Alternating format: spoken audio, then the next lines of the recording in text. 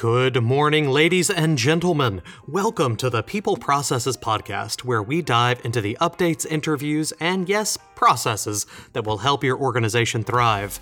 My name is Rami Alijil, and my goal is to help HR managers and business owners create an environment where their people are their organization's competitive advantage.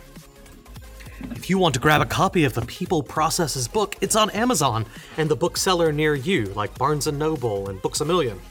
It has a 100-day roadmap on how to turn your people into your competitive advantage. Oh, and don't forget, we post to LinkedIn, Twitter, and Facebook, and I would love to hear from you on there with any questions.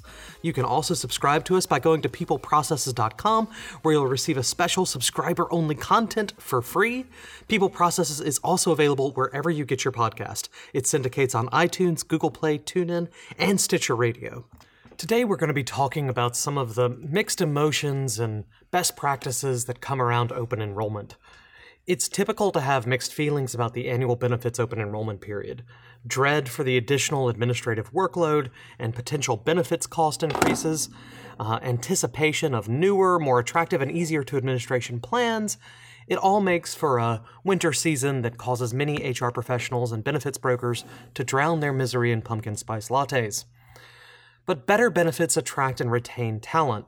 A high-quality employee benefits package is one of the best tools in your arsenal to attract the right talent, enhance employee engagement, and retain your most valuable employees.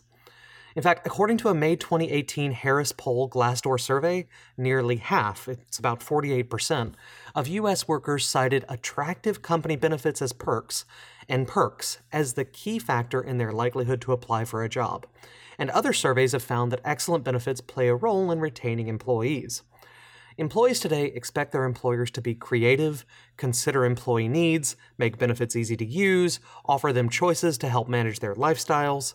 Besides health insurance benefits protecting their income, such as disability, insurance, retirement, financial planning, are all important. In addition, consider that employees are tech-savvy and expect to have online tools, calculators, along with complete communications to assist them in making decisions regarding their benefit options. You, of course, also need to have the structure and infrastructure and ability to communicate with those who maybe aren't as tech-savvy as well. There are 5 key things I want to go over.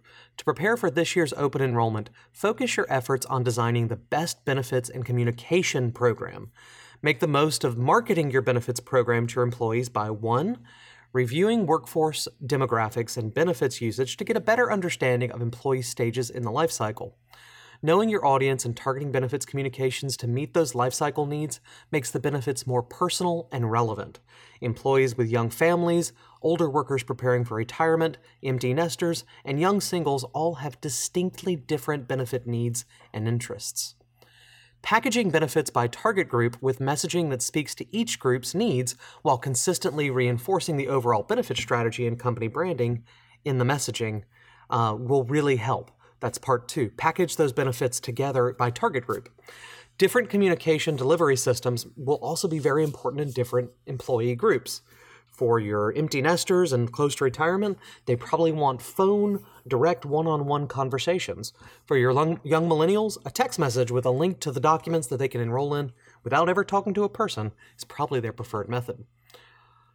Number 3, start the message with why the benefits are structured as they are and what the company's overall benefit strategy is designed to accomplish.